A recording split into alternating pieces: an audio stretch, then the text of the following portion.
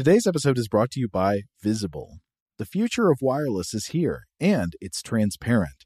Switch to Visible, the wireless company that makes wireless visible. Get a one-line plan with unlimited 5G data powered by Verizon, just $25 a month, every month, taxes and fees included. No hidden fees, no surprises, no, really. What are you waiting for? Get with the times and switch to Visible at Visible.com. Monthly rate on the Visible plan for data management practices and additional terms, visit Visible.com. Okay, picture this. It's Friday afternoon when a thought hits you. I can spend another weekend doing the same old whatever, or I can hop into my all-new Hyundai Santa Fe and hit the road. With available H-Track all-wheel drive and three-row seating, my whole family can head deep into the wild. Conquer the weekend in the all-new Hyundai Santa Fe. Visit HyundaiUSA.com or call 562-314-4603 for more details. Hyundai, there's joy in every journey. Before AI can help your business predict demand, accelerate growth, inform decisions, automate tasks, reveal insights, generate content, you have to trust it. Introducing watsonx Governance, helping you govern any AI as data, models, and policies change so you can scale it responsibly. Let's create AI that begins with trust with watsonx Governance. Learn more at ibm.com/governance. IBM, let's create. Today's episode is brought to you by Technically Speaking, an Intel podcast. When you think about the future, what kind of technology do you envision?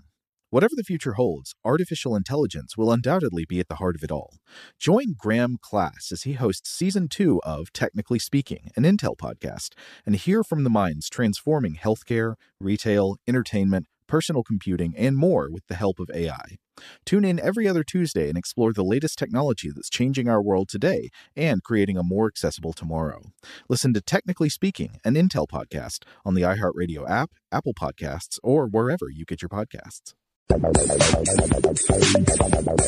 Welcome to Stuff to Blow Your Mind from HowStuffWorks.com.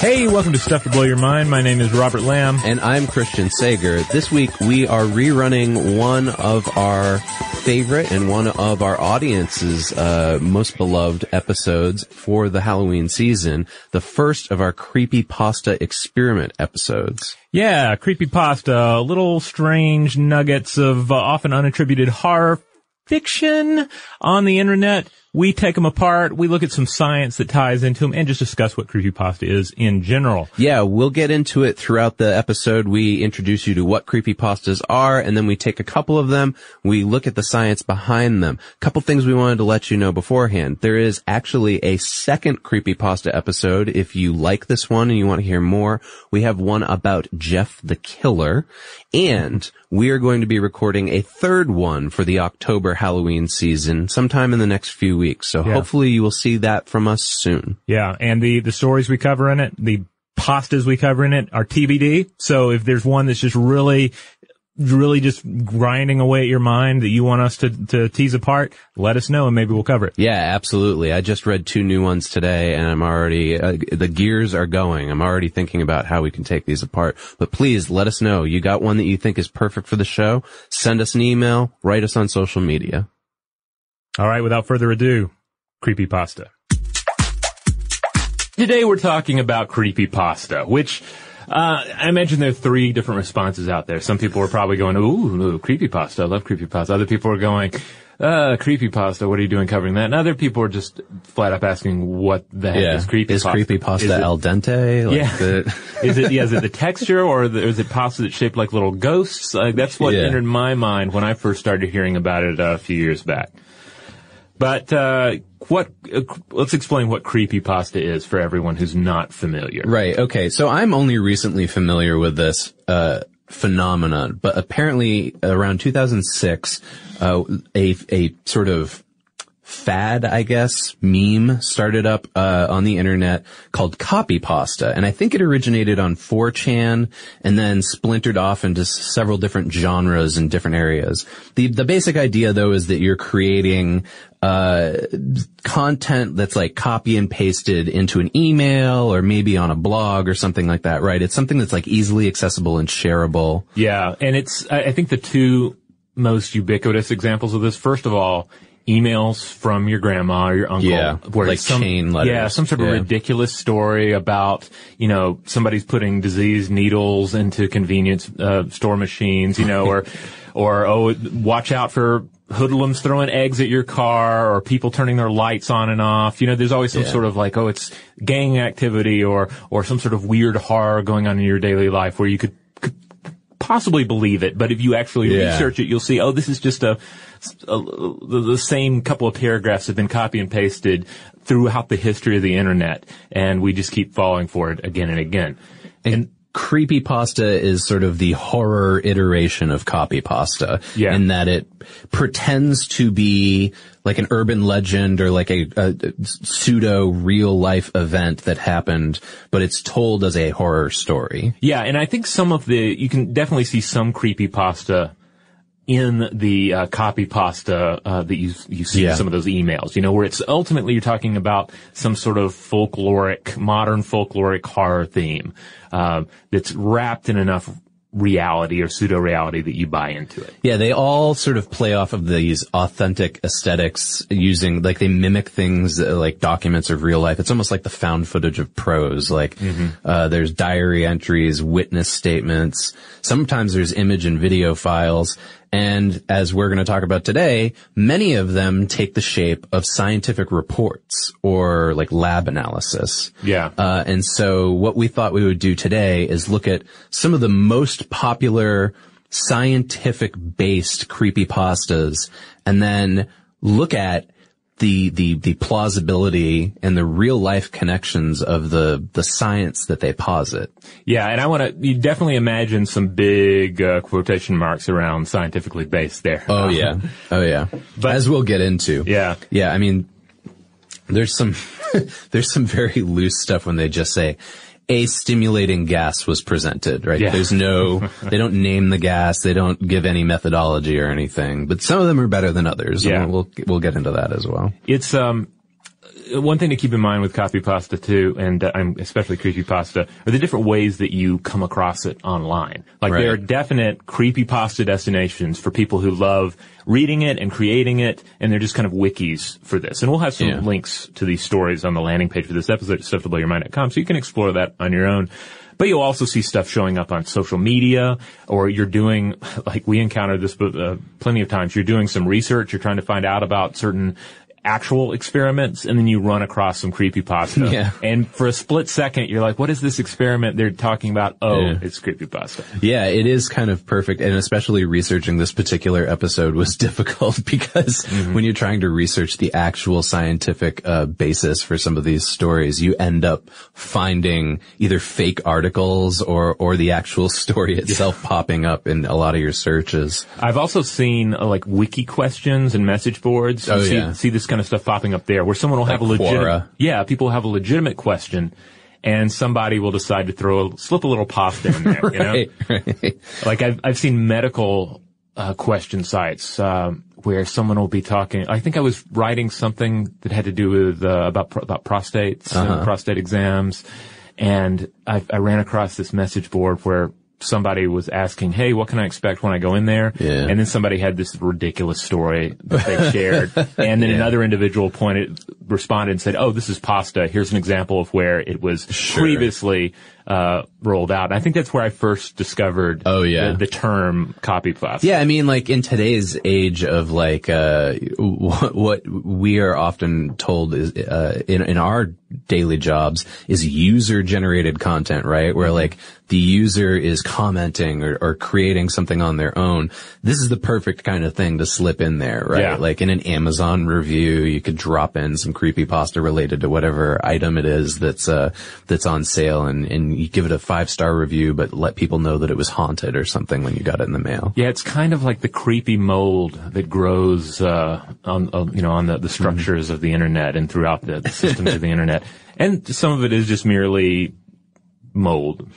Sometimes. But sometimes it's exquisite and it's fun to look at and feel. But I think so, people who maybe aren't familiar with the creepypasta genre, you might actually know, the most famous of the creepypasta characters or stories is the Slender Man one. And I don't know a ton about Slender Man other than what I've read about him outside of the creepypastas he appears in. But basically the idea is that he's kind of like he's a horror story character, right? He's just as much as like Jason Voorhees or Freddy Krueger, but he's kind of like an elongated, skinny, scary looking man in like a suit. Yeah, you see, one of the reasons Slender Man is such a nice example of copypasta is that he's kind of collectively assembled. He's an amalgam of pop culture influences, and ultimately the final form is very amorphous too, because because a lot of it is about his depictions in individual pieces of creepypasta, or especially in imagery and these various Photoshop contests that have contributed to the mythos. Right, yeah, that's one of the ones where there's a lot of visual accompaniment. Yeah. Right? Like a lot of Slender Man revolves around the pictures that people have created that are just terrifying. Yeah, and there's no real consensus on like exactly what the story is. Like nobody said this is what Slender Man is. Right, the rules of Slender Man. Yeah, and that helps to make it mysterious and weird. I mean, that's one of the reasons that Lovecraft's mythos continues to resonate, is that there's individuals have come along and tried to create a boilerplate, mythos for him, but ultimately his mythos is shrouded in mystery and contradictions. Absolutely. And so, included in that, and I'd be remiss we'd be remiss if we didn't include this, is that you may have also heard in the news that there was an inspired violent assault by two 12-year-old girls against another 12-year-old girl. They were trying to murder her in inspiration. They were inspired by Slender Man.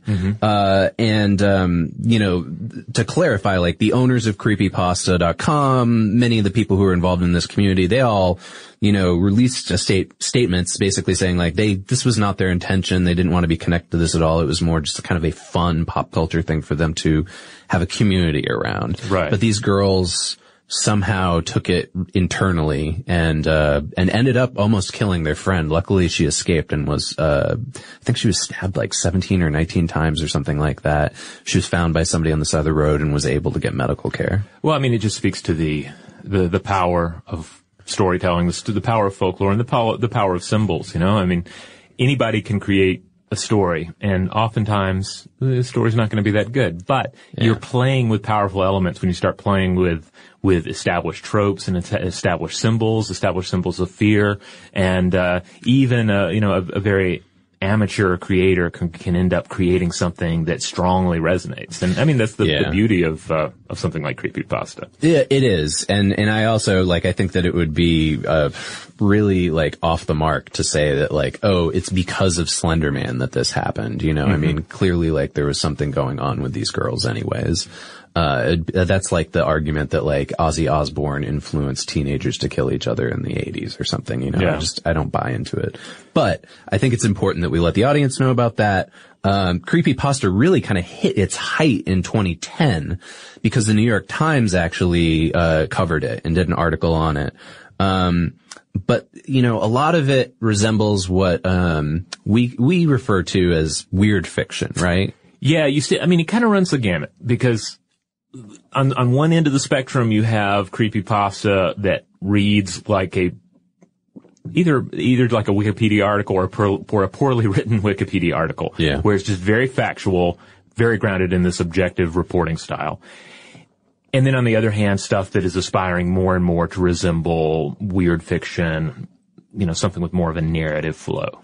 Yeah, absolutely. I mean, as both a fan of horror prose and somebody who writes horror prose, I guess my personal literary criticism here is just that the best of these always ends up still reading kind of like a Wikipedia entry, right? So there's no craft to the prose necessarily that you would find in something that's designed for literature. It's mostly just a summary of the plot. However, it can be done artfully, in such a way to make it seem like it was a real thing, right?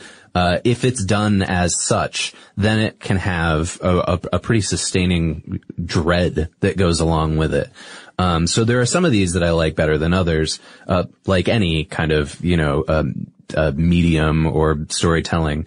But I have to say, and I want to warn our listeners, if you haven't read any of these yet, a lot of the grammar and spelling is just horrible in these. Like, they need a proofreader to just go over each of these. Although I guess that could potentially be part of the charm, right? Is that, like, it's been written by somebody who hasn't taken the time to proofread and go back and fix errors, and therefore it seems more authentic. Sometimes when you've been horrified by your participation in a frightening paranormal experiment, you know, you're less attentive to grammar. That's possible for sure.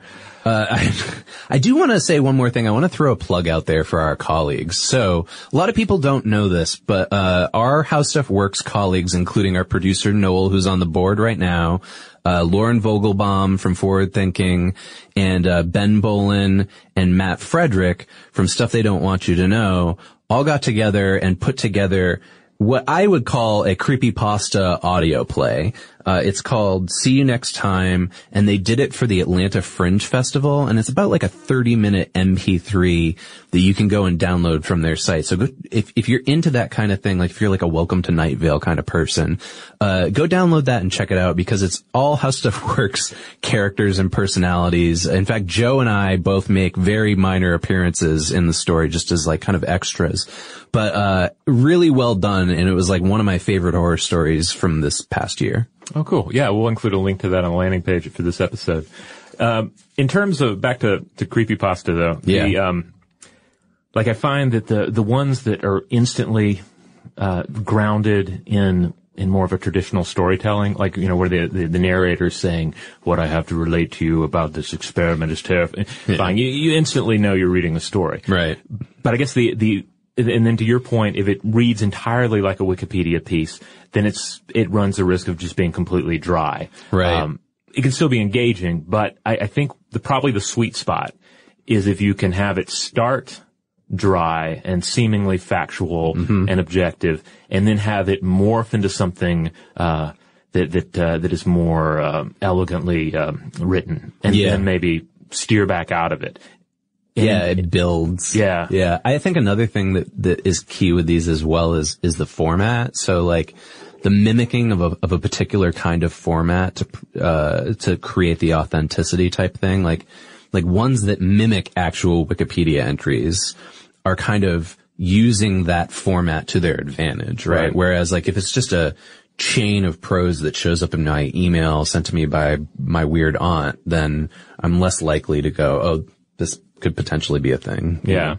And another thing too that's probably worth noting is that like part of our job for the podcast and other things is to evaluate sources and evaluate validity of things. And so inherently, I think for people like us reading these things, we're automatically like, wait a minute, I need some more evidence. I need more information. Where are the sources cited?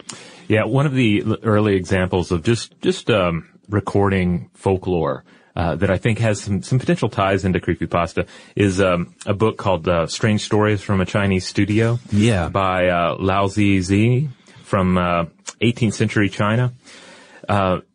Each of these tales that the author relates, they all start the same and they all kind of end the same, where he's saying, I knew this particular individual and he works over in this province and works in this office, and he told me this story about this encounter he had. And then the encounter might be seeing a strange, like, Pendragon, or encountering a horrifying ghost, or having some sort of mildly bawdy, hilarious encounter. And then it will end again with him firmly tucking it back into reality by saying, and this particular acquaintance of mine, he continued to have a great career in this province, and I still hear from time to time. Yeah, the idea I think there, maybe it was conscious or not, was sort of taking the oral tradition of folklore and translating it into prose somehow. Yeah. I think you see that with a lot of early weird fiction as well, like Arthur Machen.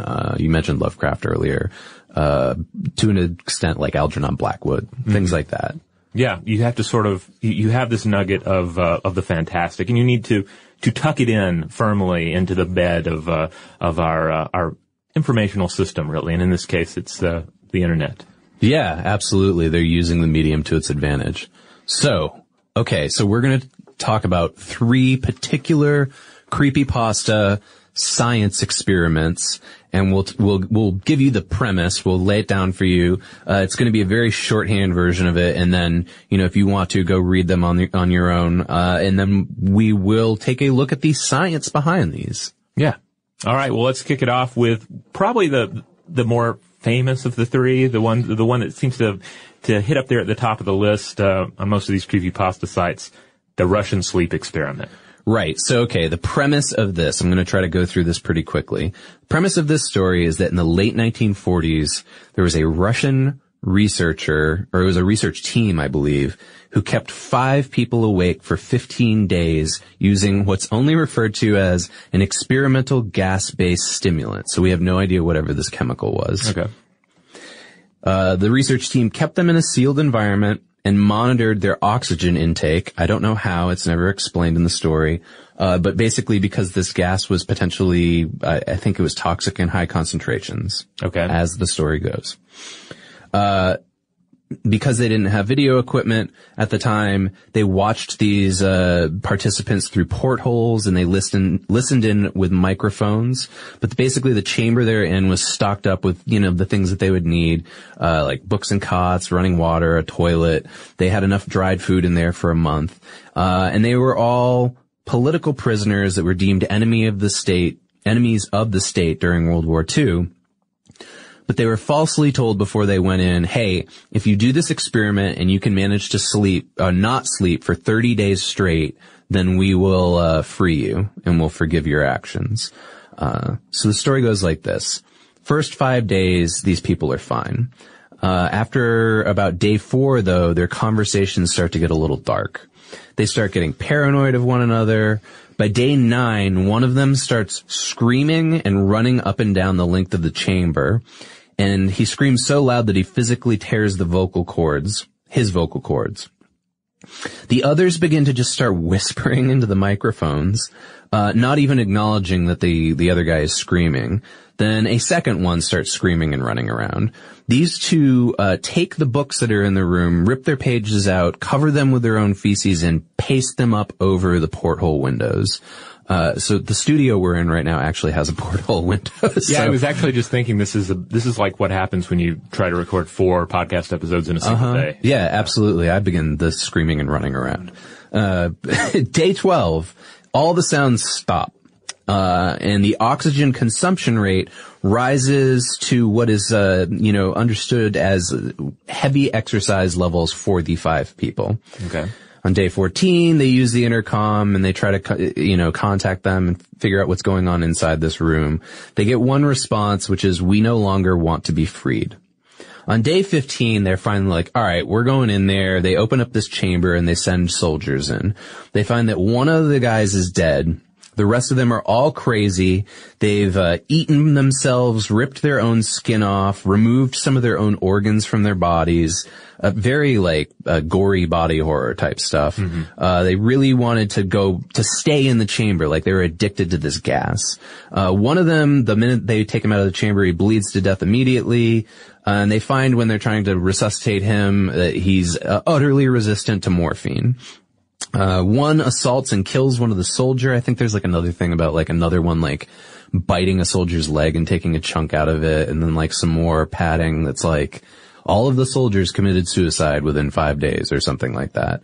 And then this part didn't make sense to me even in the narrative of the story, but they sewed the skin back on to one of these victims. Oh yeah, like you do, yeah. Yeah, to try to save him, I guess. And they tried it with one of the other survivors, but they just kept laughing so much during the surgery process that they couldn't pull it off. So, it ends up with them being put back in the chamber because there's some higher up who says, we got to figure out what's going on. So they put these guys back in the chamber. They turn up the gas. Their brainwaves start fluctuating between normal and then flatlining as if they're dead. They try putting 3 of the researchers in there with them, but one of the researchers grabs a gun and shoots his commander and then shoots the captives. Right before he kills the last captive, the captive says this: We are you. We are the madness that lurks within you all, begging to be free at every moment in your deepest animal mind. We are what you hide from in your beds every night. We are what you sedate into silence and paralysis when you go to the nocturnal haven where we cannot tread. And that's the end of the creepypasta. All right. Like most of these experiments, it ends in madness and death and some inkling of the world beyond the veil, right? Yeah, I think you're going to find that like there's a common theme of science experiment, people go crazy, kill everybody, and then say something eerie. Yeah, like we were saying, if you were to find the published peer-reviewed studies for each of these, you would be able to skip down to the conclusions, and they would say, and everybody went mad, and we had to put down the inmates. Right. Yeah, I'd love to see the IRB for these, the Institutional Review Board, like looking at this, like, wait, you're gonna do what now? All right, so basically at heart here, though, we're dealing with the science of sleep deprivation. Yeah. And there have been a number of studies that have looked at this. So what happens when you stay awake for extended periods of time? How can we make ourselves stay awake for extended periods of time and still function properly? Right. So what we know about sleep deprivation, and I'm sure many of you out there have experienced some form or another of this, right? Like last night I got 1 hour less than my normal, however many 8 hours a night that I get. And I'm a little logy, I think is the term this morning. But the basic breakdown of it goes like this. We know that our alertness lowers, right? We have trouble concentrating. If you even lose 90 minutes of sleep in one night compared to your average sleep schedule, you'll be 32% less alert the next day. So I'm somewhere in that 32% range today. 41% of U.S. drivers, this is a scary part, scarier, I think, than the creepypasta. 41% of U.S. drivers admit to falling asleep behind the wheel because of this lack of alertness. It also totally screws up our circadian rhythm. So our body can't keep the correct time when we haven't slept the right way. It's as if you're jet lagged, which makes sense. And we actually, on our sister show, Brain Stuff, have done both episodes on what happens when you don't sleep and what happens with jet lag. And there's some really interesting stuff about jet lag in relation to, light entering our eyes and how it interacts with our brains. So if you want to dive in more, there's stuff there. But, because the circadian rhythm is impaired, our motor skills are also impaired, and our hormones start to rise and fall in these just very inappropriate ways. We also lose memory. That's a common symptom of this. So, what we know is that when we sleep, it consolidates our memories, basically takes the things that happen to us and it organizes it in such a way that helps our cognitive function. Yeah, it's kind of like a defragging of the human computer. And if you're not running your and if you're not running your defragger appropriately and enough, then everything gets a bit screwed up there. Yeah. In fact, like, you start losing recall. You can even create false memories, and it lowers your just general ability to process information. Yeah. And then this is a quote directly from our How Stuff Works article on the effects of sleep deprivation. Quote, "When we learn and store information in our memory, that information is moved from the hippocampus, which we know is the memory-creating region of our brain, to the prefrontal cortex, specifically the neocortex region, which is where we form and store long-term memories." So you can see kind of biologically how this would start to affect memory. There's also a process going on where our body's glymphatic system cleans out our nervous system while we're sleeping. But if you don't sleep, all of this waste, I guess, or trash, starts to build up. But by trash, what I mean is it's cerebrospinal fluid that's filled with proteins and toxins. It doesn't get flushed out of your system, so subsequently you've got that stuff floating around in there too. And all of this can lead to a speeding up of the progression of Alzheimer's and Parkinson's.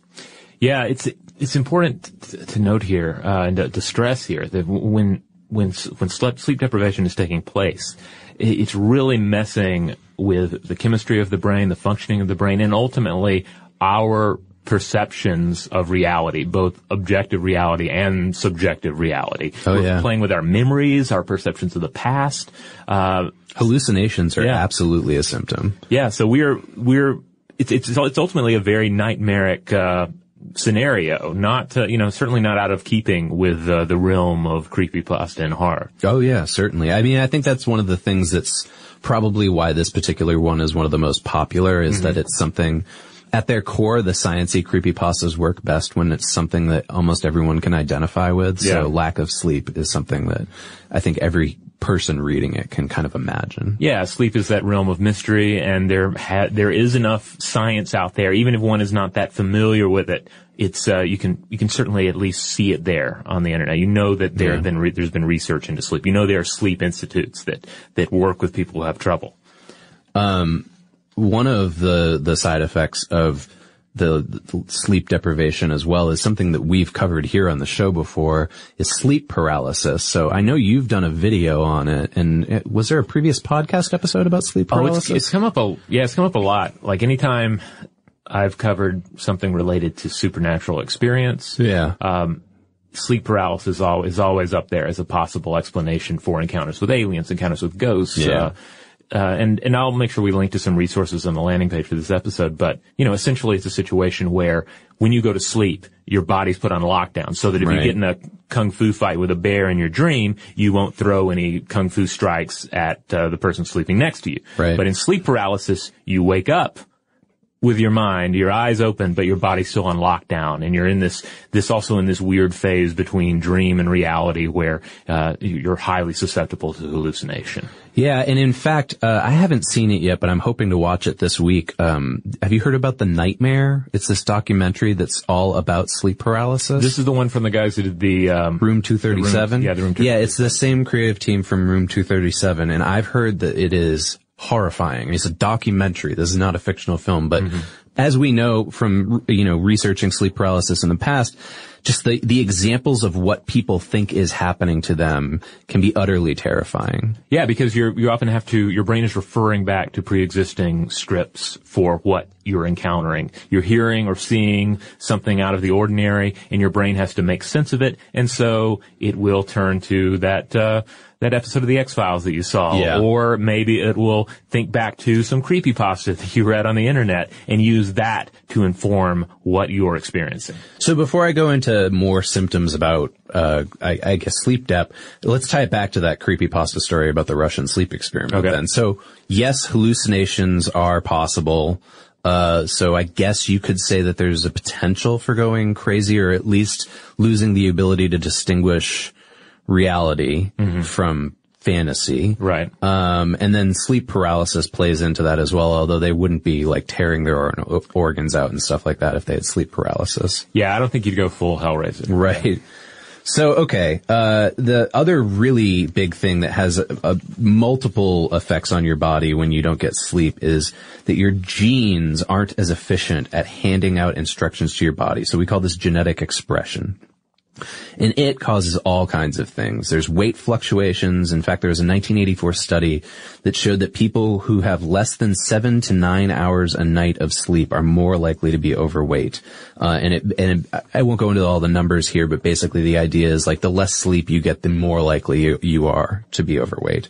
When you're forced to stay awake, what happens is your body has trouble processing blood sugar and leptin, which is this protein hormone that regulates our appetite and our metabolism.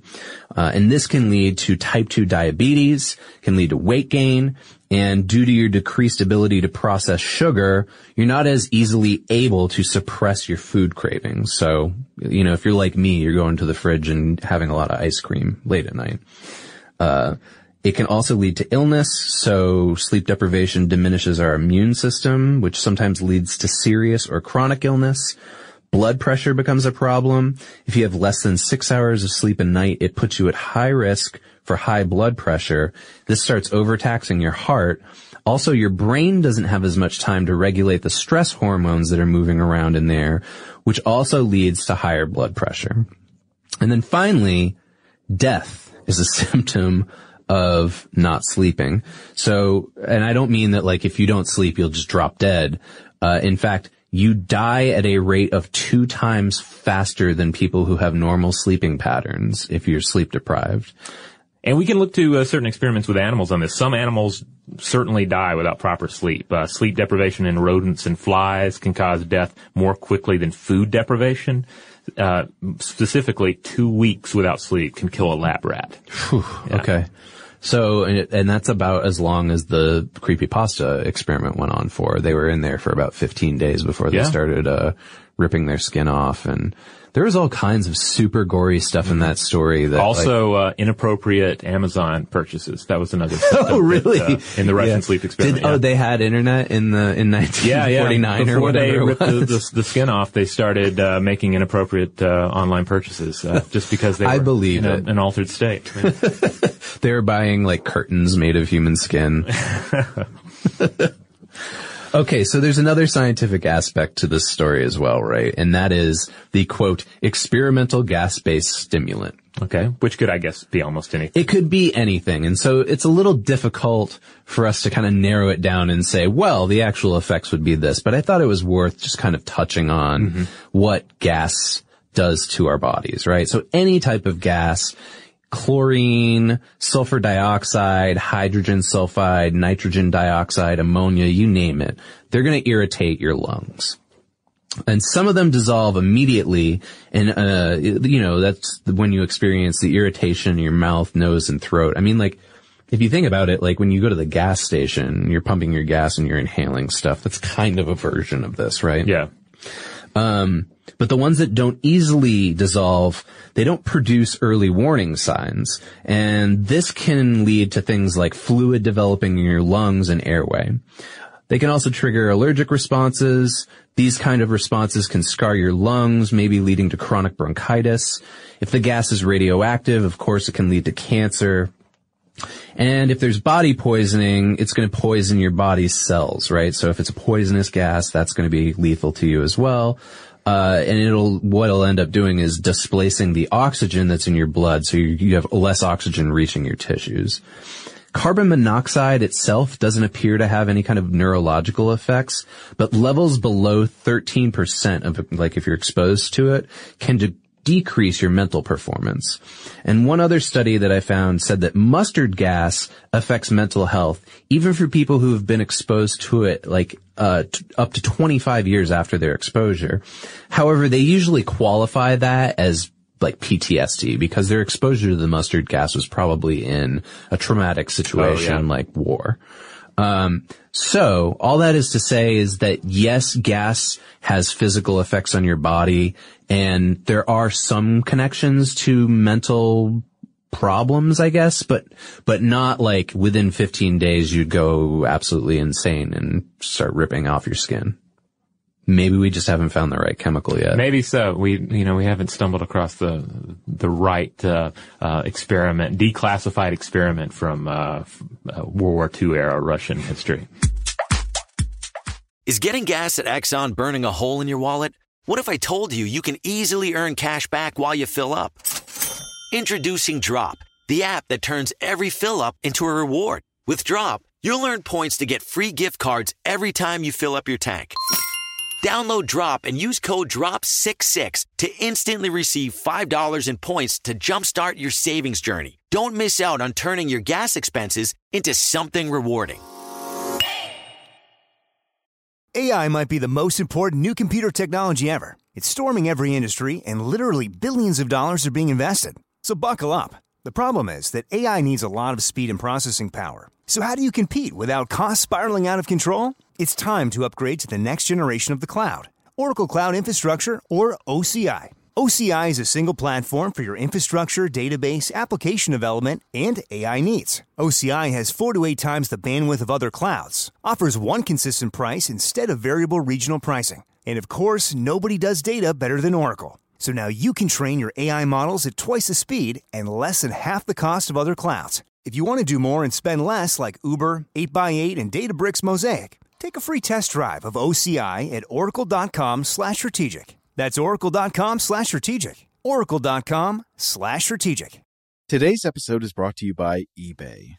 eBay Motors is here for the ride. Remember when you first saw the potential? And then, through some elbow grease, fresh installs, and a whole lot of love, you transformed 100,000 miles and a body full of rust into a drive that's all your own. Look to your left. Look to your right. It's official. No one's got a ride like this. There's nothing else that sounds like, feels like, or looks like the set of wheels in your garage. With over 122 million parts, you can make sure your number one ride or die stays running smoothly, so there's no limit to how far you can take it. Brake kits, turbochargers, engines, exhaust kits, roof racks, LED headlights, bumpers, whatever your baby needs, eBay Motors has it. And with eBay Guaranteed Fit, it's guaranteed to fit your ride the first time, every time, or your money back. Plus, at these prices, well, you're burning rubber, not cash. Keep your ride or die alive at ebaymotors.com. Eligible items only. Exclusions apply. Dad deserves something really nice for Father's Day, but let's face it, we usually don't do it. Big gifts are for Mother's Day. Picking something up on the way is for Father's Day. Well, let's make Father's Day something this year with the Bartesian Cocktail Maker. It whips up over 60 premium cocktails on demand, each ready at the push of a button. And right now, you get $50 off the Bartesian Cocktail Maker when you buy one pack of Dad's favorite cocktail capsules. Dad will publicly love that you saved $50 on the countertop machine that crafts premium cocktails on demand. And he'll secretly love that you splurged on him for Father's Day with the gift of a Bartesian. Because the only thing that lets Dad know he's the world's number one dad better than a world's number one dad coffee mug is an artisan cocktail in his hand. Make Dad's Father's Day and Father's Day cocktails with all natural juices and bitters without making any mess at all. Visit BARTESIAN.com/father to get $50 off the best premium cocktail maker for Dad at the best price for you. Bartesian. Premium cocktails on demand. Now, this next bit of creepypasta, I found this one a lot of fun. I think I probably like this one the most of the ones that we looked at here for this episode. In short, this one involves a supposed 1944 British Secret Intelligence Service experiment aimed at modifying human blood. Here's a quote. The chemical would modify the blood's chemical properties and structure so that if shot or cut, the blood would have the ability to freeze or solidify to where the person was shot. This would stop bleeding and can make a person far stronger than an average human being. Now, of course, as you can expect, the experiment gets all dark and monstrous, turning the test subjects into gray-skinned, blood-eyed, jelly-blooded, thick-skinned cannibals that run amok, and as such, they end up putting them all down, shutting down the experiment, and deciding not to alter the blood of British soldiers. So I think I might have read a different version than you, because mine ended with them escaping. Oh, yeah? And it was like, these crazy super soldiers are out there somewhere, and they're homicidal, and they could get you. Maybe there are a couple of versions of it. That's the beauty of creepypasta, is that it can change. It's amorphous. It's a collective, creative scenario. I kept thinking of them as being basically Wolverine from the X-Men. Like they all their wounds heal immediately, right? Because I think one of the things is like immediately after this test, they like stab him in the leg and then shoot him in the arm to see what happens. And like the wounds seal up immediately, right? But it also makes them kind of feral and crazy and try to kill everybody. Yeah. I kind of pictured them looking like, creatures from a Tool video running amok. Yeah. Well, one of the things I loved about this particular one is how much it adhered to the idea of it being an actual lab report. It said a copy of this lab report can be found somewhere deep within the old MI5 building in London. I like that the idea, like everybody who lives in London knows about the old MI5 building. Yeah, you can just pop by and just go down and check out the files. Yeah. That's why they're there. And they actually named 3 chemicals, as opposed to the Russian study. They actually name the chemicals that these guys are exposed to. Nomofungin, peproforamidine, and communicin. However, in my version, it was misspelled as communism. So it was like they were exposed to these 2 chemicals and communism. Well, maybe commune isn't. Wait, what is it? Communicin? Maybe communicin is a drug that causes communism. It could be communism-inducing narcotic. You know what? That would possibly have as much validity as the rest of this story. Yeah, I feel like that was one of the drugs in RoboCop 2 or something. You're right. Yeah. Well, the idea that they said here was that those chemicals modified human blood chemical properties, allowing them to solidify or freeze when the body is damaged. And they list a couple of other things that they do to solidify the blood. So I just want to mention these quickly because this is kind of their scientific basis for things. They increased the blood plasma in the subjects, removed the thrombocytes from their blood, modified the medulla oblongata in their brain so that it would be familiar with the modified blood cells, and then they removed 4 to 6% of their blood volume because I guess the idea being that once they've done all this other stuff, their blood is thicker and subsequently takes up more space in their circulatory system. And they also said that they weren't allowed to give any food or painkillers to the subjects for at least 24 hours, which I like because that's basically what they do to you when you go in for prep surgery anyways. Yeah. And then, the doctors, after the experiment, determined that the pH value of the blood in these guys was lower than normal. And they think the chemical caused aggression by modifying the medulla oblongata. So this is where I want to start with the science on this one, because within 5 minutes was able to look up that the medulla oblongata doesn't really have a whole lot to do with our emotion and aggression. In fact, this is it's commonly known as the brainstem. It controls our reflexes and autonomic functions, limb movements, visceral functions. It's basically, things like blood pressure, breathing. There you go. Oh, that's all you need. Blood pressure. It ties into blood. Ding. Aggression. But so, unless they're discovering new things about that part of the brain that we don't necessarily know, I don't know that would have been the cause. If I was on the review committee for this, academic article, I would probably point that out. Now, it's also worth noting here that this is not to be confused with the Luftwaffe's freezing experiments. Right. The hypothermia that took place at Dachau and Auschwitz during the Second World War. Those were actually dealing with what happens when the body freezes. This is ultimately about coagulation, right, and healing, and how our bodies heal, and what we can do to speed that process up, especially as far as internal bleeding goes. Right. And there has been some interesting research in this area. Researchers trying to figure out ways to speed up coagulation, speed up healing, and deal especially with military scenarios where you need to take care of either a need for blood or a need for blood to do its job. Deep down. If you follow science and tech feeds like we do for work, you end up seeing a lot of these. I'd say at least once a week there's some kind of update on either something that's designed to seal a wound faster or, affect the blood as such. But it's always showing up in our video games too. Yes. I started playing the latest Metal Gear thing. Oh yeah, Phantom Pain, is that what it's called? Yeah, or it's like Ground Zero. I think it's the one. Ground Zero is the prequel, it's right? free this month, so I checked it out. And you get wounded to a certain amount, and you spray your wound with a little air. Yeah. But the first bit to discuss here about blood science and kind of cool blood science is there's a Cleveland, Ohio biotech firm called Arteriocyte, and they made headlines in 2010 with the development of an artificial genetically engineered blood for use on the battlefield. So we're talking type O negative, of course, here, universal blood donor, because you're going to make artificial blood. Right. Everybody should be able to use it. Yeah.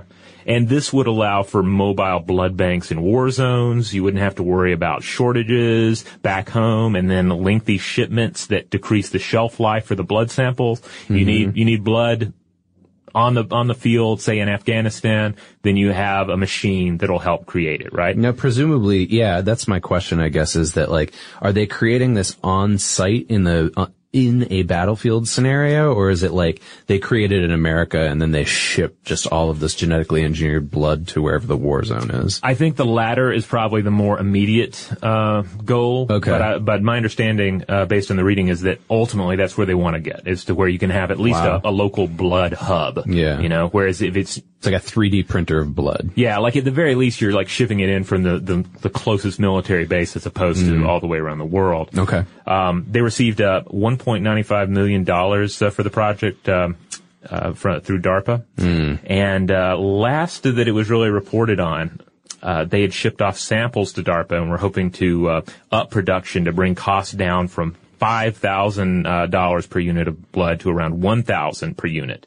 And just to give everyone a reminder, 1 unit equals about a pint, and the average human contains 8 to 10 pints. Wow. Yeah. So in order to make enough for a human, it's like at their low end going to be $8,000 to $10,000 worth of blood. Yeah, and the average soldier needs 6 units during trauma treatment. You know, because you're talking about situations where a lot of blood is lost. Yeah. I wonder how that compares to just the like good old, Red Cross, going and giving your blood volunteer type thing. Well, I mean, of course, then again, you're dealing with all different blood types. Yeah, that's true. And then a rigorous screening process to figure out which samples are applicable. And shipping. Yeah, and shipping, which again hurts the shelf life. Yeah. So the process here is pretty interesting. Scientists harvest hematopoietic cells from the umbilical cords, and via a process called farming, that's PHARMING, they turn one umbilical cord into 20 units of packaged blood. Wow. And this takes place over the course of 3 days, according to initial reports through Wired magazine. Where are they getting all the umbilical cords from? Babies, man. If you find babies where the parents are not going to, dry it and keep it or eat it themselves, then the umbilical cord has a lot of valuable material in it. So this is a thing that as someone who doesn't have kids that I'm woefully unaware of, that's like when you go in and have the procedure and everything for giving birth, is there just like on the paperwork, there's a box that you check that's something like, I want the umbilical cord? I assume. I mean, we did not go through that process with my son, so I'm not exactly sure how it rolls out in real time. But I'm guessing there's a box that you in a panic to, pre-birth mode, you check or you don't check. Or otherwise, there's just like a biohazard bag filled with umbilical cords that they then ship off to these guys. I guess so. Yeah. Huh. So ultimately, though, we're talking about the rapid expansion of umbilical cord blood, sped up even more through the use of what's called NANEX technology. This is a nanofiber-based structure that mimics bone marrow, and bone marrow is where blood cells generally multiply at a greater rate. Huh. So, yeah. That's pretty impressive. Yeah, I think so. I mean, it's crazy science fiction-y, and I think would lend itself well to a little tweaking. I mean, you're talking about ultimately the discarded pieces of a baby that are used to create blood for soldiers in the field. Yeah. And potentially vampires, right? Right, yeah. I mean, well, that's where this would naturally head. It's a Daybreakers situation. You make these soldiers, they become vampires, and then they vampirize the rest of the population, so it's a planet of vampires. I wonder if vampires prefer O-negative as a universal donor, or does that mean it's probably too common, right? Yeah. It's like the Coca-Cola of blood. All right, so that's artificial blood. But then there's the use of healing factor nanoparticles in the blood. All right, so this is straight up Wolverine. Healing factor is right out of the X-Men comics. Exactly. This is where we're getting into at least the near future version of that. Okay. So there are different substances that can be used as a coagulant to help with excessive bleeding. Of course, the best way to deal with excessive bleeding on the surface is to apply pressure when it's a wound that can be treated in that manner, to dire a wound. But a 2009 study published in the journal Science Translational Medicine introduced the use of injectable synthetic nanoparticles or nanoplatelets that curb bleeding. So normally blood platelets at a wound site bind together in order to plug that wound, right? Yeah. These nanoplatelets, what they do is they mimic platelet structure. So they augment the process, bonding with natural blood platelets and acting as a nanostructure. So it's like throwing in a bunch of extras to say you're to television taping and the crowd's looking kind of thin. Right. Get some extras in there, make it look nice and thick for the cameras. Right. So Same that's what I'm kind of thinking, that it's like a thickening process, like almost like blood plasma, as I understand it. Okay. And what's more, though, this the best part about this is, again, not the use of this at skin level, but the ability to get down and stop deep and internal bleeding more easily. Again, you can't just apply pressure if you're dealing with bleeding inside the body as easily. Yeah, there's got to be so many potential hazards with this, though, too, I would imagine, given the I mean, like, our blood is like, it's got that Goldilocks factor to it, right? It has to be like just right. Mm-hmm. It can't be too thick and it can't be too thin. Otherwise, there's a whole host of problems I'll get into later that, can affect your body. Oh yeah. Like I'm instantly thinking back to last season of The Knick. I've only seen a couple episodes. Yeah, there's some pretty horrific, it's like, turn of the century hospital, brilliant surgeon, and at one point he gets obsessed with blood transfusions and trying to figure out, like, what's the key. And right. It's really rough stuff. But in this case, with these, particular nanoplatelets, they found that the stuff, has halved bleeding time in wounded rats. Wow. And just a couple of years later, in 2011, the Massachusetts General Hospital Center for Engineering and Medicine developed a way to deliver nanospheres containing keratinocyte growth factor, or KGF, suspended in a fibrin gel. So again, the advantage here would be to deal with the targeted treatment of deep wounds as opposed to trying to treat the whole body and just get at it. So this is, right, so the difference between this and Wolverine is that, like, you don't just heal immediately from any wound. You have a wound and then they apply these nanospheres to you. And the same with the nanoplatelets too. It wouldn't be a matter of, as we see in the creepypasta, it wouldn't be like, we've changed the blood of the soldier. Exactly. No, this is a way to treat the blood of a soldier at a wound site and try to speed up the healing. Well, okay, so you may recall that at the top of when we were talking about this experiment that I mentioned, they had 3 particular chemicals that they mentioned. I assumed these were fictional, but I decided to look them up. Nomofungin, peproformidine, and communcin. Turns out, at least as far as I can tell, that they are real things. However, there were a few links that definitely looked like they were fake, that were potential, I'm gonna guess, like, fake sources to back up the creepypasta story. Mm-hmm. But then there were a lot of legitimate academic chemistry articles about these that were behind firewalls I couldn't access, but I did get access to one that was called Synthetic Studies Toward Communcins, and it was published in the Israel Journal of Chemistry in 2011. And this, I could barely understand it because it was written in such deep chemistry language. However, this is what I got out of it. These are basically the same chemicals. They're like synthesized chemicals that are isolated from a marine fungal strain of a Penicillium species. And that there's a possible use for these as an insecticide. They're also cytotoxic against certain tumor cells. So I think that they're being investigated for those possible applications. Okay. And they were first isolated in 1993. So, yeah, they really exist, it sounds like. It doesn't sound like their usage, though, is to, plug up blood.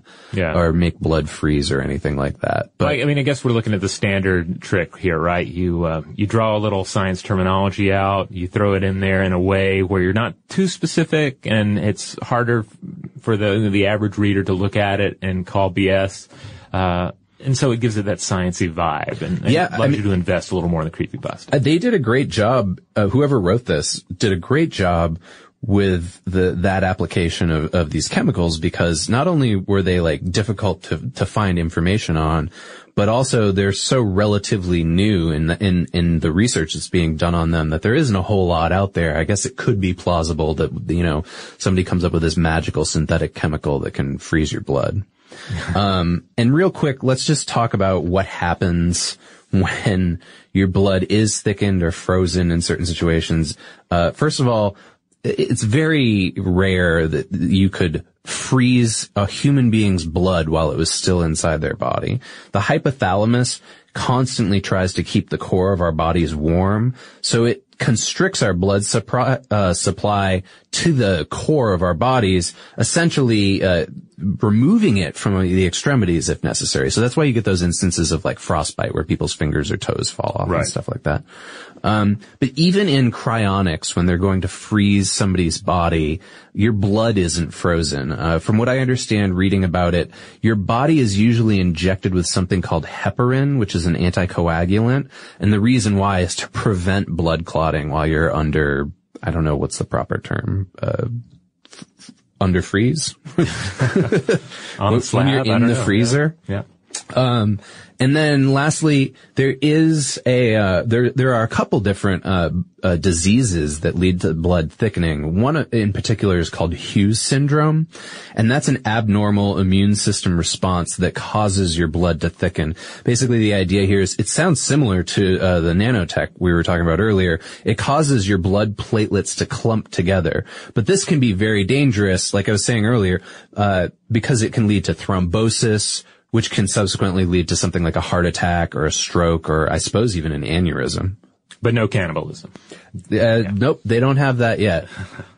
Is getting gas at Shell burning a hole in your wallet? What if I told you you can easily earn cash back while you fill up?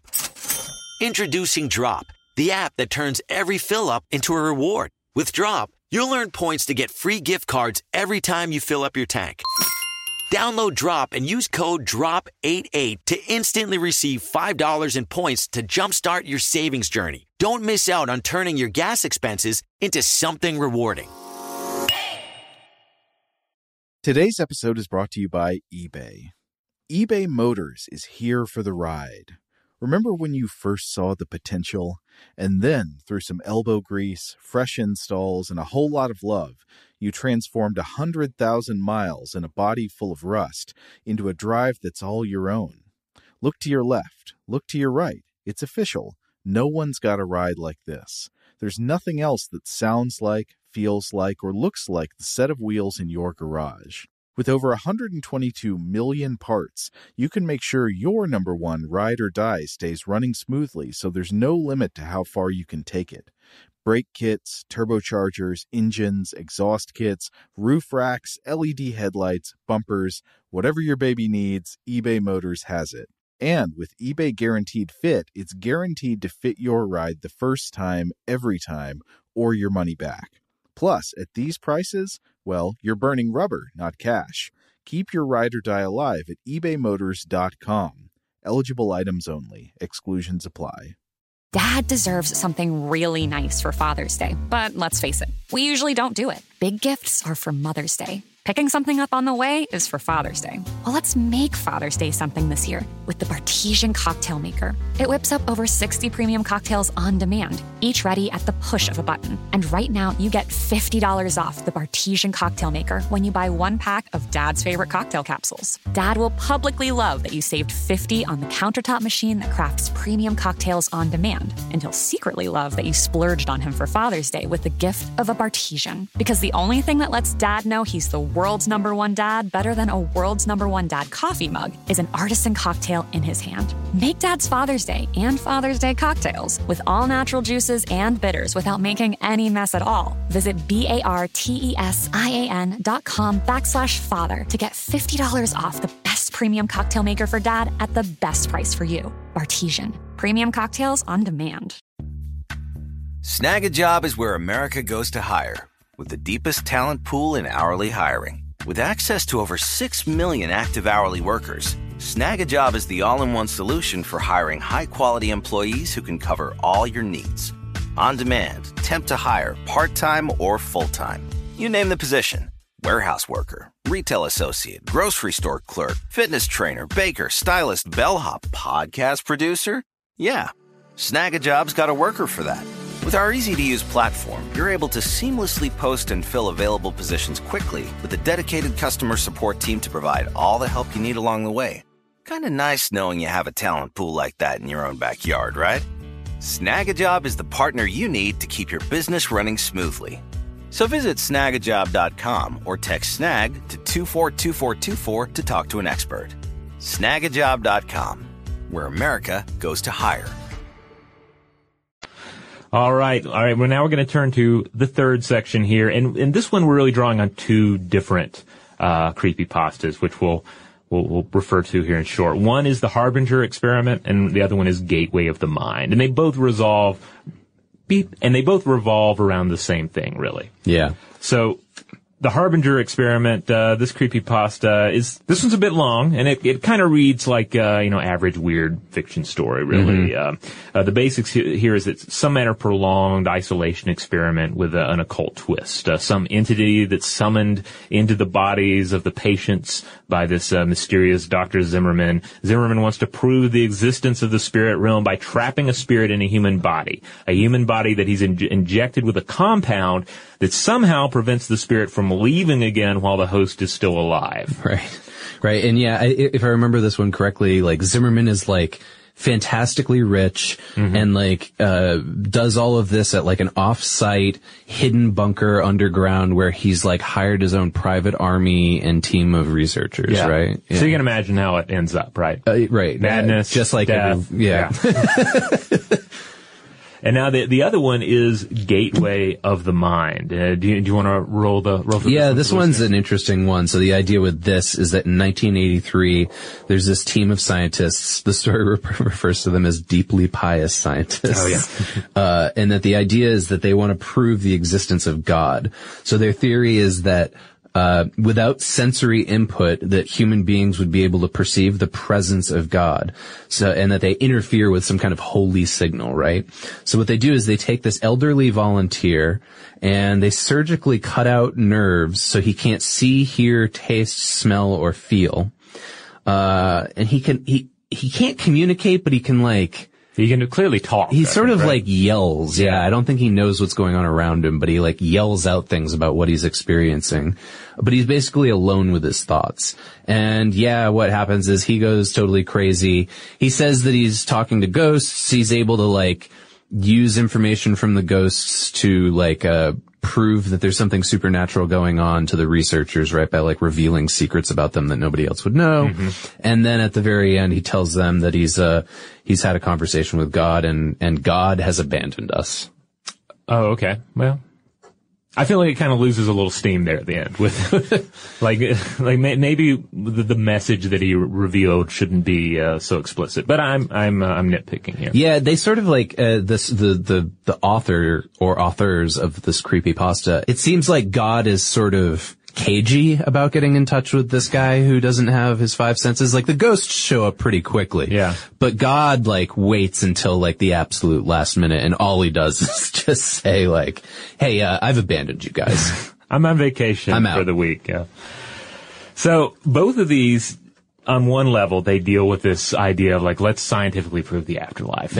And there have been a number of experiments and sort of pseudo-experiments that have gone into that. We have a whole episode of Stuff to Blow Your Mind that deals with soul-weighing experiments that try to show that the soul has weight and therefore there is a soul, there is some part of us that's immortal and survives death.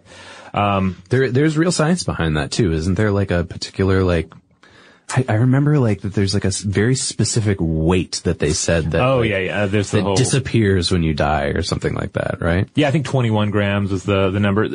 Those, as we discussed in that episode, which I'll link to on the landing page for this episode, there's some science applied. It's very rough and uneven. There are a lot of problems. There's some more recent theories that are interesting, but both of these experiments ultimately deal with isolation, right? What happens when someone is isolated from sensory input? Particularly, in the case of the experiments we're going to discuss here, you put them in a room. You put them in solitary confinement. Right, yeah. What happens when you deprive us of our environment that we've evolved to thrive within? What happens to the mind?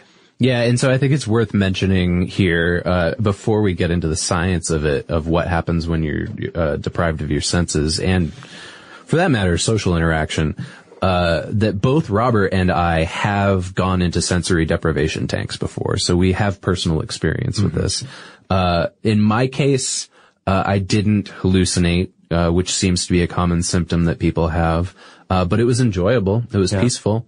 You basically lay inside a big tank that's dark, laying on top of salt water. In my case, it was about an hour long. Yeah, mine too. Because of the water, your ears are plugged up. I wore earplugs, but the water also keeps you from really being able to hear anything. You can't see anything. You don't really feel anything other than the water. And the taste of salty air. Yeah, when I went into it, I wasn't really thinking about how salty it was going to be. Yeah. And how there's a good portion of the float experience that is spent reacting to the feel of the salt water, the smell of the salt water, and just sort of getting past that. Yeah, I guess I should clarify that there's so much salt water that you float to the top. Yeah, like so you're not just salty. laying in it. Yeah. Like you instantly are acquainted with any random nicks or scratches or itches on your body because now they have tons of salt pressing up against them. Yep. So we've had a number of studies that have looked at what happens when you put somebody in solitary confinement, when you isolate someone from stimuli. There's a 2013 piece from Wired Magazine by Brandon Keim titled "The Horrible Psychology of Solitary Confinement," and it takes a nice look at a horrifying topic, pointing out that solitary confinement has been shown to make prisoners extremely anxious, to make them angry, make them hallucinate, experience mood swings and flatness, the loss of impulse control, and this is all on top of aggravating any pre-existing mental illnesses. So we've looked at solitary confinement many times from a scientific standpoint in the past, and it generally comes in waves, responding to trends and concerns related to modern incarceration. So in the mid-1800s, there was concern and interest in this. In the 1950s, it popped up again, due in part as a reaction to the Korean War, prisoners of war and how they were allegedly treated. And then it rose up again in the 1980s, with some research spread out in between. But those are sort of the big periods.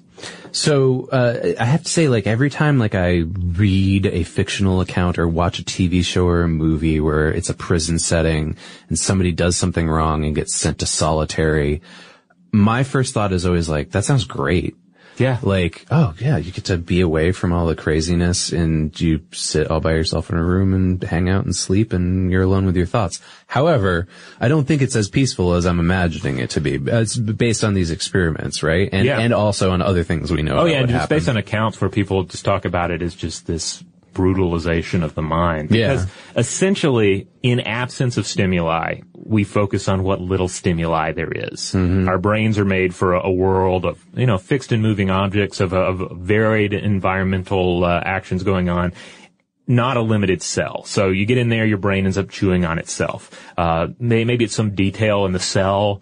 Maybe it's something in your memory, but your brain finds something to focus on and sort of recreate the world you've been robbed of out of its limited pieces. And this is the Hannibal Lecter style, like forming, what does he call it, his memory palace? Yeah, I think doesn't he paint the walls with, to resemble Florence or something like that? It depends on the iteration of Hannibal, but in the TV show, which just ended, I believe once they actually incarcerate him, like he just constructs it all inside his head. Like he can because he's such a crazed genius, he can go inside his memory palace and it's like he's in a church in Florence or something like that. Yeah, so basically that's what your brain wants to do. But oftentimes you don't have that rich tapestry to draw on. What you have are maybe some traumatic memories from your incarceration. Maybe it's, some weird markings on the wall or something that's troubling you in the back of your mind. And that's what gets blown up. That's what is blown out into your new virtual world. Yeah.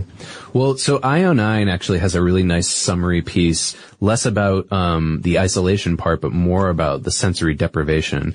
And guess who came up at the beginning of their article? It was the good old John C. Lilly character that often seems to come up on Stuff to Blow Your Mind. In fact, we've talked recently about maybe doing an episode just about him. And you were the one who told me, I think, that he was the inspiration for Altered States, right? Yes. Which is kind of my go-to pop culture movie reference for sensory deprivation tanks. He claimed that when he was in a sensory deprivation tank, it allowed him to make contact with creatures from another dimension, and they're from a civilization that was far more advanced than our own. So that is, I guess, kind of close to the Harbinger story, although I don't know necessarily that John C. Lilly is a reliable source. He's a kind of a problematic source, but a fascinating one. But hallucinations are absolutely real. We definitely know people have hallucinations when they're deprived of their senses. Renowned physicist Richard Feynman has described having them when he was in a sensory deprivation chamber. We have lots of examples of studies that have been done. Both meditation and sensory deprivation are linked to decreased alpha waves and increased theta waves within our brains. These are the same things that we find when we're in a sleeping state. And in fact, we're going to find, as we kind of go through the sensory deprivation stuff, that there's a lot of connections to what we were talking about earlier with the Russian sleep experiment story of sleep. So there's a connection between the isolation and the sleep stuff, at least in how our brains work. There's an investigation in 2009 that showed that some people within 15 minutes of sensory deprivation will have hallucinations triggered. However, I will qualify it by saying that this particular study, the people that they got for this study purposely were scored low on what is called a revised hallucination scale. I'd love to know that test, how they determined that. Basically what this meant was like these people I think were in like the lower 20 percentile of people who are likely to have hallucinations. Now it's also worth noting that that this kind of isolation warps our perception of time. And, part of that, you get into the whole just sort of relative nature of time, right?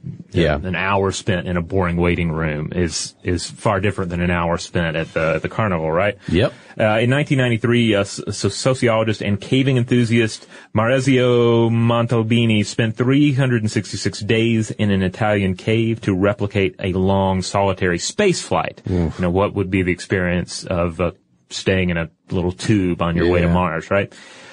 When he emerged, he was convinced only 219 days had passed, instead of 366. So his sleep wave cycles had nearly doubled in this scenario. Yeah, so there's another connection. Yeah. Your senses are inherently connected, I guess, to your circadian rhythm. That gets back to what I was talking about earlier with light and jet lag. There's another crazy story that we have that's an instance of this. In 1961, it's a French geologist named Michel Siffre who studied an underground glacier beneath the French Alps, and he ended up staying for 2 months instead of his anticipated 2 weeks.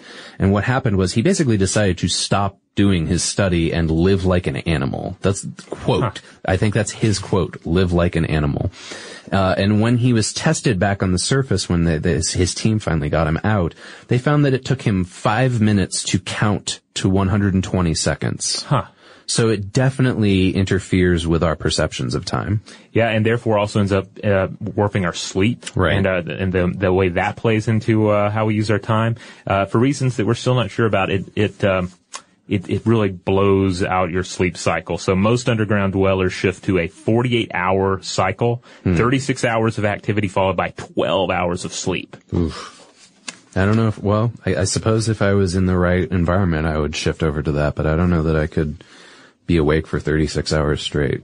One of the key series of experiments here, and again, I mentioned the different boom periods for isolation experimentation. Yeah. This was McGill University Medical Center in Montreal, where psychologist Donald Hebb led several key isolation experiments in the late 50s. Again, this is after the Korean War, responding to some POW treatment.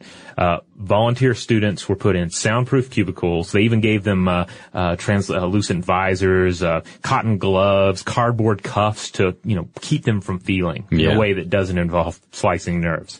They gave them U-shaped pillows, turn on some white noise, and they found that the test subjects became restless in mere hours, and in some cases became anxious and emotional.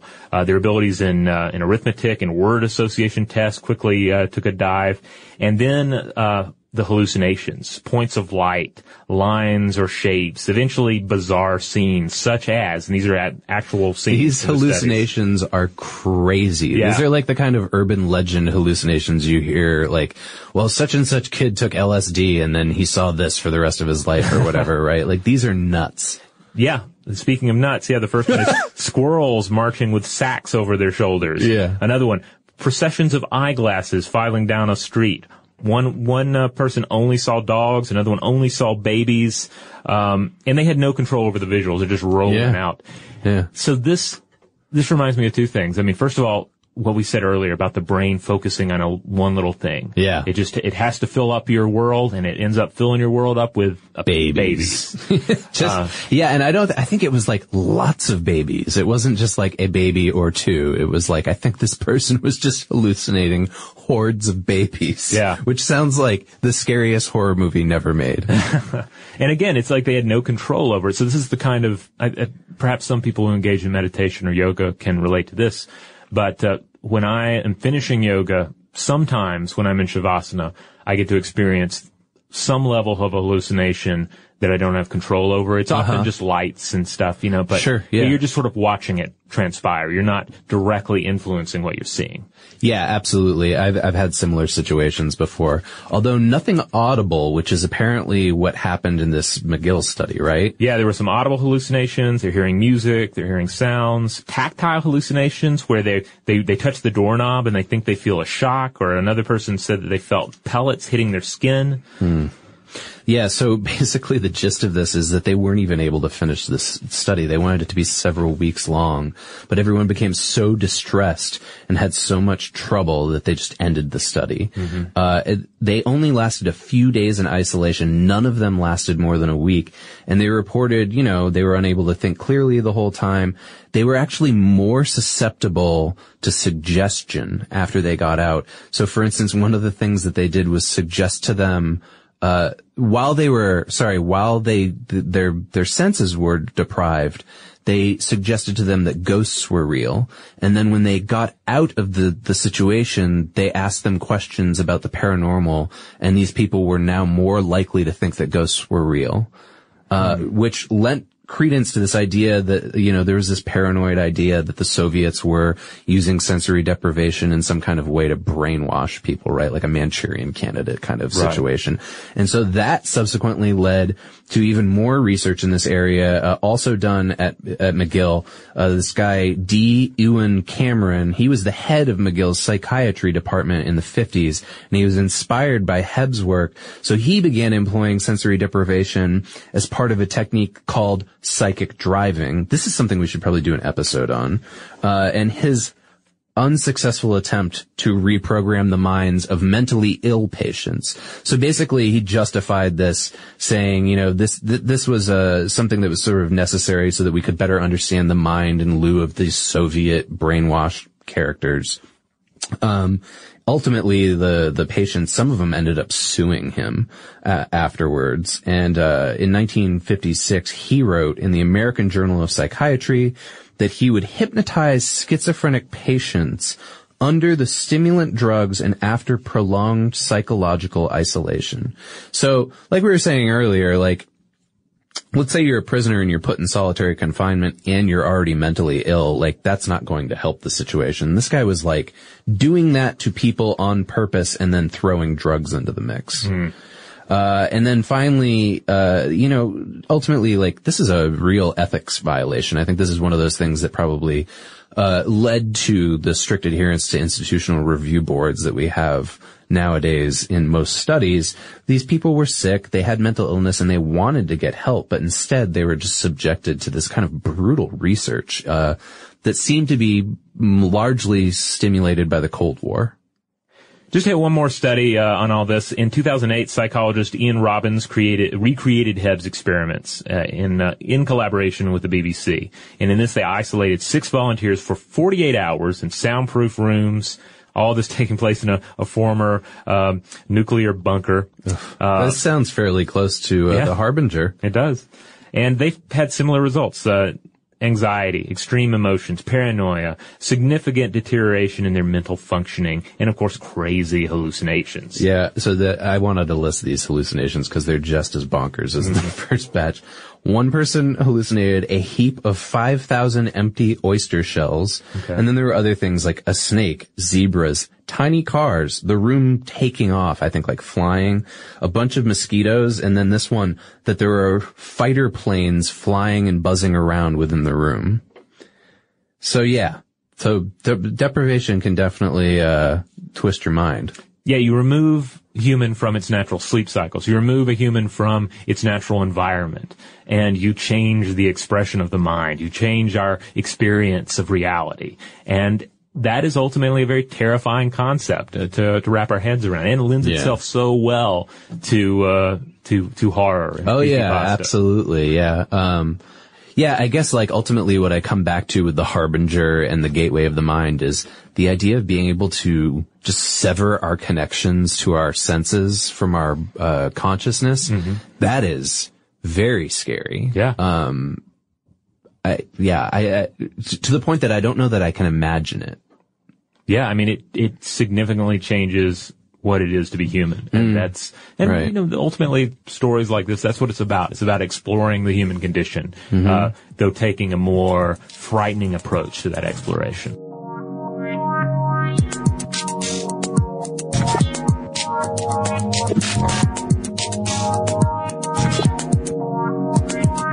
All right, so there you have it. One of everybody's favorite episodes from last Halloween season. And again, look for a new Creepypasta episode, as well as some new Halloween content to come out in the weeks ahead. This is really big time of the year for us. We always get real excited. Yeah, it's our favorite time of the year. In fact, I'm going to take this opportunity to plug our new season of Monster Science, produced by Robert and our producer Tyler in-house. Some really good stuff coming out of that. You'll find that on our social media feeds. You can find us on Facebook, Twitter, Tumblr, and Instagram. We'll be all over that in October. And as always, check out StuffToBlowYourMind.com. That's where you'll find all of our podcast episodes with landing pages, with links out to related materials. You'll find it's also links out to social media. You'll find blogs, videos, everything. It's recently been redesigned. It's getting updates constantly. Check it out if you haven't already. And if you want to write us about your favorite creepypasta so we might cover it in one of our future episodes, you can always get us the old-fashioned way at blowthemind@howstuffworks.com.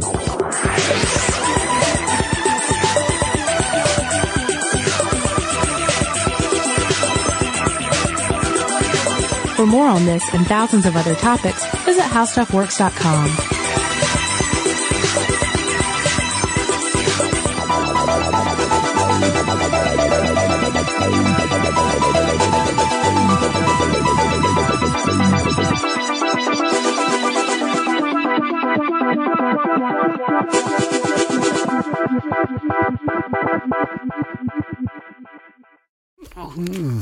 Ever wolfed down a Big Mac and thought, I need some extra cash? Mm-hmm. Then download the Drop app. Get rewarded for dining out and more. Use code DROP22 for $5 in points. Download Drop now.